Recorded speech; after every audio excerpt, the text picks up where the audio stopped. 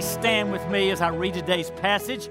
We began last week Ephesians 5 on marriage, the leading passage, most important passage on marriage, probably in all the Bible, certainly in the New Testament. And we got the first paragraph last week, and we'll begin today. I'll begin reading at 22 and pick up the passage in 25 for the sermon. Okay, 22. Wives, submit to your own husbands as to the Lord. For the husband is the head of the wife, even as Christ is the head of the church, his body, and is himself its Savior. Now, as the church submits to Christ, so also wives should submit in everything to their husbands. Husbands, love your wives, as Christ loved the church and gave himself up for her, that he might sanctify her, having cleansed her by the washing of water with the word, so that he might present the church to himself in splendor, without spot or wrinkle or any such thing, that she might be holy and without blemish. In the same way, husbands should love their wives as their own bodies. He who loves his wife loves himself. This is God's holy word. Please be seated. So the first paragraph that we looked at extensively last week, in a nutshell, wives, submit to your husbands. And then in our passage today, he pivots and addresses the husbands. But he does not give the converse that we would expect after this, wives, submit to your husbands. He doesn't turn to the husbands and say, husbands, make sure you're the head of your wives. He doesn't say, husbands, boss your wives. And he doesn't say, husbands, lead your wives. Rather, when he turns to the husbands, he says very emphatically, husbands, love your wives. And if I read the whole passage, you would see that 3 times in this one paragraph, he gives that same command. As if you cannot miss this, husbands. Love her. Love her. Love her.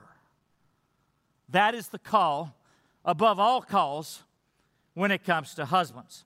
Husbands, love your wives. Surprisingly, nowhere in the passage does he say to the wives to love your husbands, but of course, that's implicit.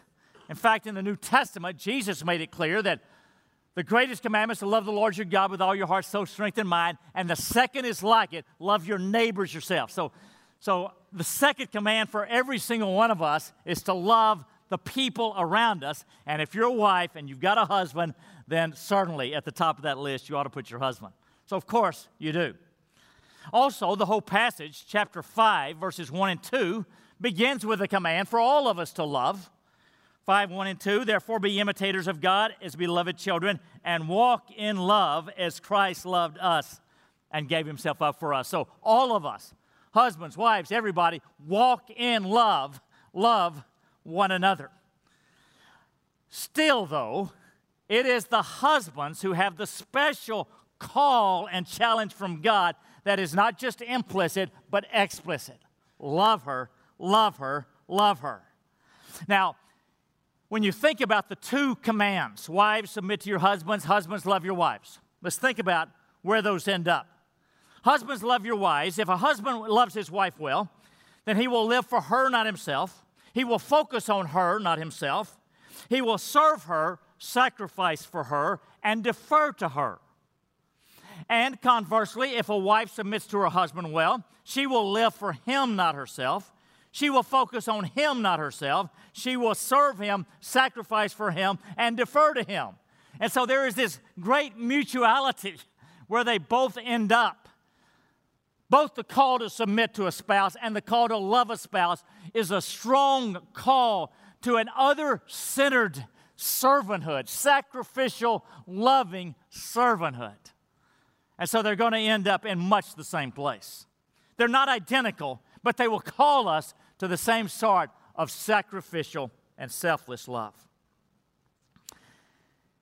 One writer said of this dual perspective of the husband's the head of the wife, and then this call to love the wife, he said, the husband is to be the head of the home. He is also to be the heart of the home. It is his headship which provides authority. It is his heart that provides affection. One without the other always leads to distortion.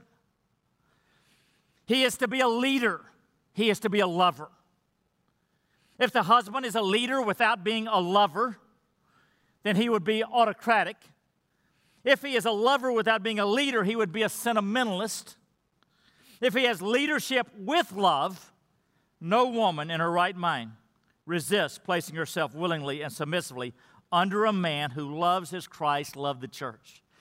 Now, there's high responsibilities, high callings for both spouses in any marriage. Wives submit, husbands love. But I would say, if anything, the call of husbands has a greater challenge and responsibility. We are to love as Christ loved the church. Now, just think about the culture that we swim in, the culture that we live in, where it's not unusual to hear someone who's married, who right before a divorce, or maybe just after divorce, to say something like this: well, I just don't love her anymore. Or maybe conversely, I just don't love him anymore. As if loving is a feeling that may come or go and you have nothing to do with it. But that's not what this passage says. It says, husbands, love her. The focus is not on marry the one that you're in love with, but love the one you're married to. If you're married to her, love her. Now, love includes both actions and feelings. But you cannot command somebody to have feelings. So this is the action part of it. When God calls the husband to love his wife, he is calling the husband to sacrificial, specific, practical actions.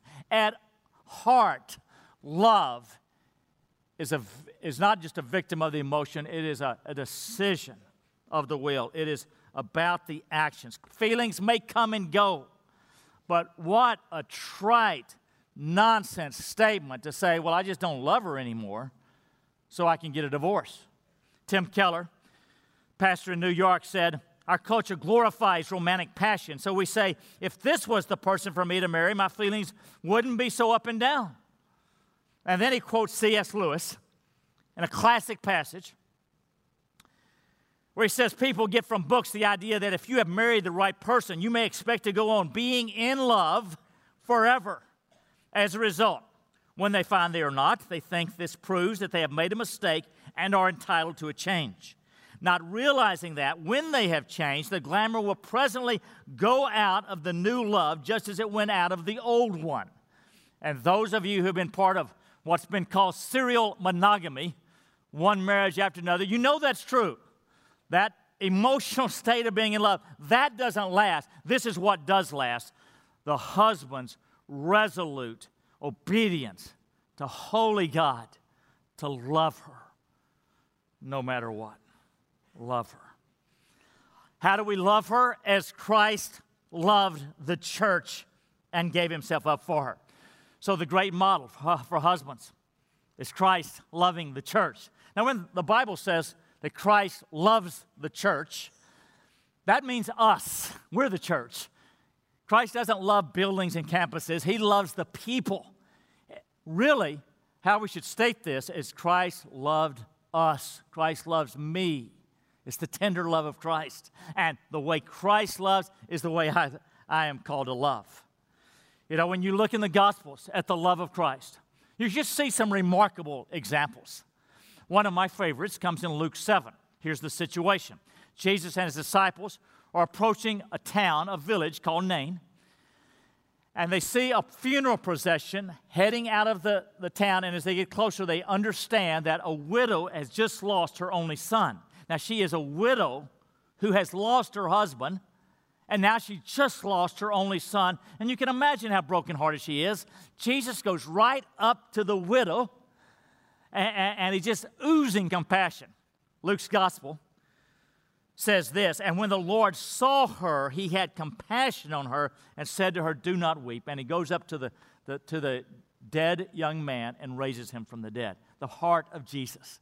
And that is his heart for you. And that is his heart for me. And what God says to you, look at Jesus' heart for people. That is the way. Husbands, love your wives. Love your wives. Sacrificial love. Husbands, love your wives as Christ loved the church and gave himself up for her.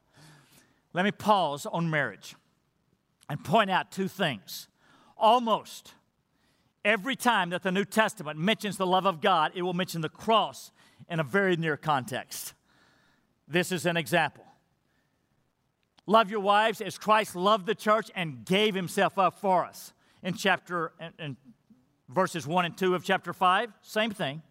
Therefore be imitators of God as beloved children and walk in love as Christ loved us and gave himself up for us. It doesn't always use that language, but it is surprising to me how frequently the New Testament will tie the love of God and immediately go to the cross.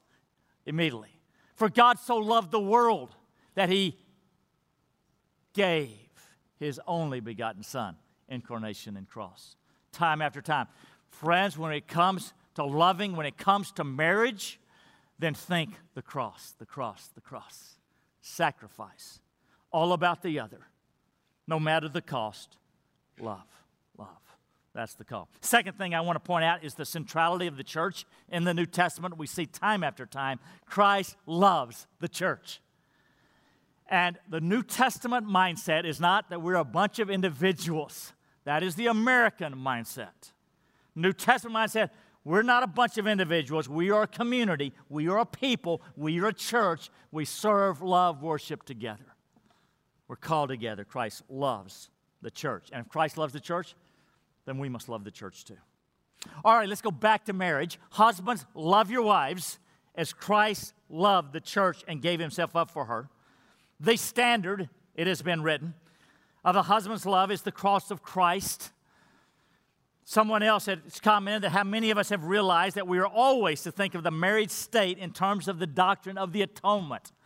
When you think about marriage, think cross, cross, cross. That is the standard, the high calling, the standard of love, the cross of Christ. That means that a husband should be willing to die for his wife, and any husband worth his salt would do that in a heartbeat. One of the heartwarming stories that came out of the tragedy of Las Vegas is that you heard about these stories about these husbands shielding wives or even shielding children that they didn't know. And that just, yes, that resonates. A few weeks ago, on two different occasions at Yosemite, the great mountain climbing rock there, El Capitan, huge chunks of rock fell on two occasions. And on one of those occasions, there was a couple from England celebrating their first-year anniversary who were climbing. And the rock fell. He dives on top of his wife. He is killed. She lives. And that sort of sacrifice, of course, just epitomizes love. And again, that is the sacrifice of God for you on the cross that we celebrate every Sunday morning with communion. And it is our calling. But church, something even harder than dying for your wife would be living for your wife in daily, practical sacrifice. Now, that's the challenge for us men, isn't it? Those of us who are married. In daily, big ways and small ways, putting your wife first, living for her and not for self. That's the challenge. Because the great challenge of all marriage, the great challenge of all marriage is our extensive self-centeredness. And if we will face that, admit that, and ask God to rescue us. And Lord, help us to love the way Christ loved. Other-centeredness. Focus on other. And there is our life. And there is our freedom. Now, if we love our spouse the way God has called us to love, that's going to mean all kinds of specific things. And maybe what we should do in this coming week is simply ask the Lord, Lord, what does it mean for me?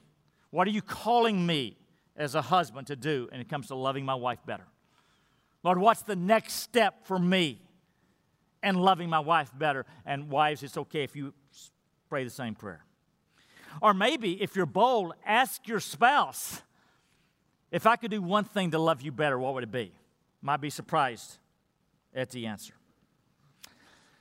Love her. Love her. That means all kinds of things. It doesn't mean just the big and the bold things like dying for her and living for her. It means kindness in your voice. It means attentive listening so that you really want to understand her heart and not just, put your time in there. It means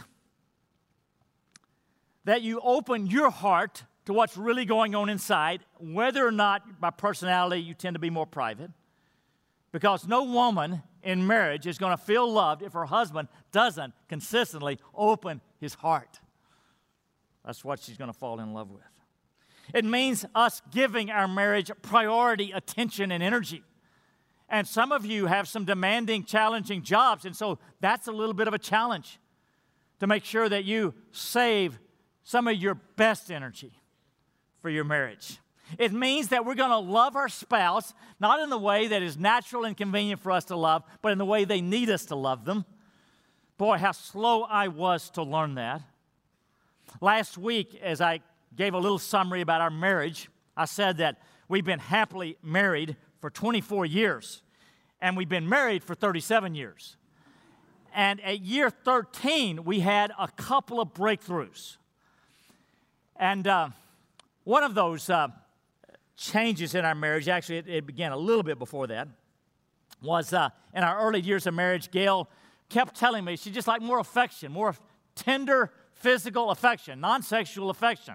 And I would say to her from time to time, Gail, you're just too needy.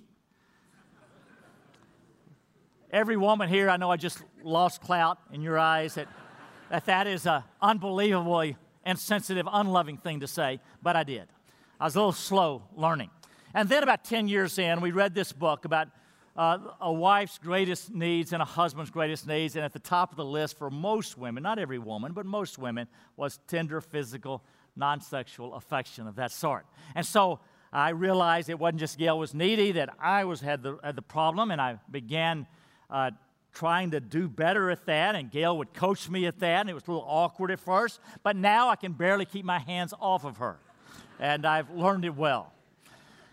A second area of challenge for us, and this was really one of the key things, is that I was so focused on church and career in our early days and planting churches, several churches, that Gail consistently felt that the church was more important to me than she was. And I'd protest and say, oh, no, that's not true. Well, we hit a low point, a crisis point, 13 years into our marriage. And this was about the time we started Woods Edge, by the way. And because of a confluence of things, it was a very, very difficult time for Gail. And when I realized that, I said to her, and I meant it, I said, Gail, if you need me to do something else besides pastor, I'm willing to. And I meant it. And she knew I did. And that's all she needed to hear, is that she was more important than my pastoring. And every woman needs to be a priority to her husband and needs to feel it and needs to know it. So let's love our wives the way they need to be loved. Now, I've got one more example of husbands loving their wives that I'm going to elaborate on because it is just so crucial. That is, part of a husband loving his wife is to be a great forgiver when he is hurt or he feels wronged in some way. Now, of course, this is reciprocal. The high call of forgiving your spouse, and it is absolutely crucial. Now, think about the example of Christ. And what is the example of Christ's love? It's the cross, which is all about forgiveness. And so, not surprisingly, that a husband's love for his wife is going to be all about forgiveness. That is just so crucial. It is one of the most important skills, maybe the most important skill of loving in marriage. Because if you don't forgive and anger builds up inside, if you store up grudges and resentments, or from time to time explode in anger, then your marriage will never be what you dream and long for it to be. It's just impossible because of the poison of anger.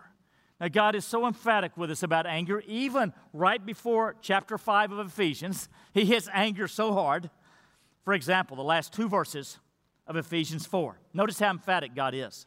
Let all bitterness and wrath and anger and clamor and slander be put away from you, along with all malice. It's like he could hardly emphasize it more. He thinks of every word for anger he can think of. Get rid of it. Put it away, all of it. And then be kind to one another, tenderhearted, forgiving one another as God in Christ has forgiven you. And then a little bit later, in the context of being filled with the Spirit, surrendered to God, filled with the Spirit, he talks about marriage. You cannot, husbands, we cannot love. We cannot love well. We cannot love like Christ loved unless we are great forgivers. Now, that may not be your personality, that may not be your background, that may be your style. Who cares? It is the command of Almighty God. And if we don't forgive, it is because we are refusing to obey God's charge to forgive. And every Sunday morning, in the Lord's Prayer, we pray, Lord, forgive us our debts as we also have forgiven our debtors. Don't be surprised if one Sunday I just kind of pause right before we say that part and just say, okay, let's mean this one. Forgiveness is so vital to our spiritual health in every way, and including every single marriage. And so, if you find yourself storing up resentments and keeping score and keeping a record of wrongs, if your spouse neglected you in the early part of your marriage or betrayed you in some way in the early part of your marriage, and you still are hanging on to it, you are not only thumbing your nose at God, who forgave you for $1 billion worth of sin, but you are sentencing yourself to a miserable life and a fragmented marriage. It's just so important. And so, let it go. Let it go. If you're carrying any anger this morning, maybe it's simmering downstairs. Maybe you're in denial about it. Maybe from time to time it explodes out in a temper. Or maybe it's sullen and silent and simmering, and it is poisoning your very bloodstream. Part of loving, the most important part of loving perhaps, is to be a great forgiver. Let me mention one specific example, and that is if you have sex before marriage, that can lead to some buried, suppressed anger that hurts the relationship. Let me explain that briefly. It's so common, even in the church. If a couple is sleeping together before the marriage, they both know down deep that's wrong, that this can bring into being an eternal being and is meant only for the security of a committed love relationship in marriage. They both know it. And so they get married, and the wife is probably, or perhaps going to be, angry and dominant. And the husband is perhaps going to be guilty and passive. And that marriage is hamstrung right from the start. If that is true of you, if that was true of you, and Satan has been using this as a tool against you to rob you of the kind of marriage he wants to do this afternoon, get along with God and confess your sin and receive His grace. And then get with each other and confess that to each other and forgive one another and start afresh. And don't let Satan use this as a tool to ruin your marriage. And, by the way, if you've got kids dating or you know folks well dating, warn them about the dangers of premarital sex, and do that by asking them regularly what kind of physical boundaries you have. What are your physical boundaries? And there should be some clear things that don't set them up to fail. Any kind of anger can ruin your marriage. Be great forgivers. So, church, this emphatic passage, when it comes to marriage and the call for husbands, love her 3 times. Clearly, this matters to God. Clearly, it matters a great deal. Every husband will be held accountable before God for how we loved our wives. And I know that wives have an accountability before God for how they love their husbands, but I think there's a special accountability for husbands when it comes to loving your spouse that God will take seriously. In the eyes of God, it is a tragedy when a woman is married and yet unloved. Just look at some of the Old Testament passages about that. A woman who was a little girl, and so many little girls dream of being swept off their feet by a knight one day and loved devotedly the rest of their lives. And when she finally gets married and on the cusp of that dream, and then she finds out she is so unloved and lonely, that is a serious thing before God. Husbands, it must not be. It must not be. I call us as husbands to love our wives with all we've got. Make her feel like the most loved wife in the world. God has given you all that you need to love her well. Do battle with hell itself for the sake of your wife, your marriage, your family. Whatever else you do in your life, make sure that you love your wife as Christ loves the church. That will not happen unless it starts with God's love for you.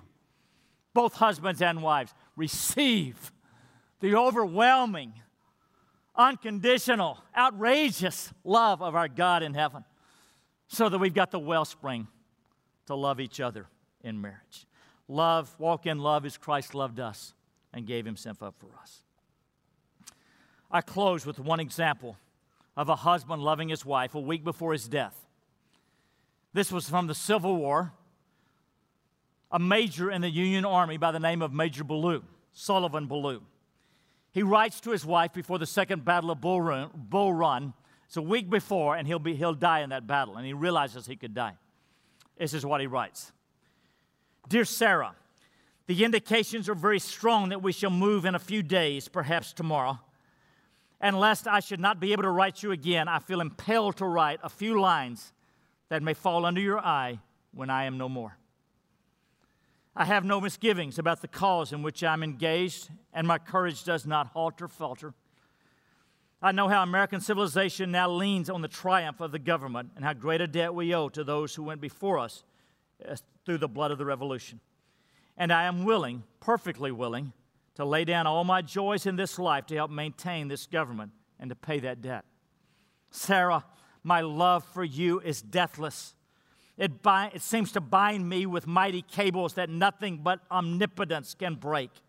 The memory of all the blissful moments I have enjoyed with you come crowding over me, and I feel most deeply grateful to God and to you that I have enjoyed them for so long. And how hard it is for me to give them up and burn to ashes the hopes of future years when, God willing, we might still have lived and loved together and seen our boys grown up to honorable manhood around us. If I do not return, my dear Sarah, never forget how much I loved you, nor that when my last breath escapes me on the battlefield, it will whisper your name. And husbands, love your wife with this kind of a Christ-like love. Stand with me, please.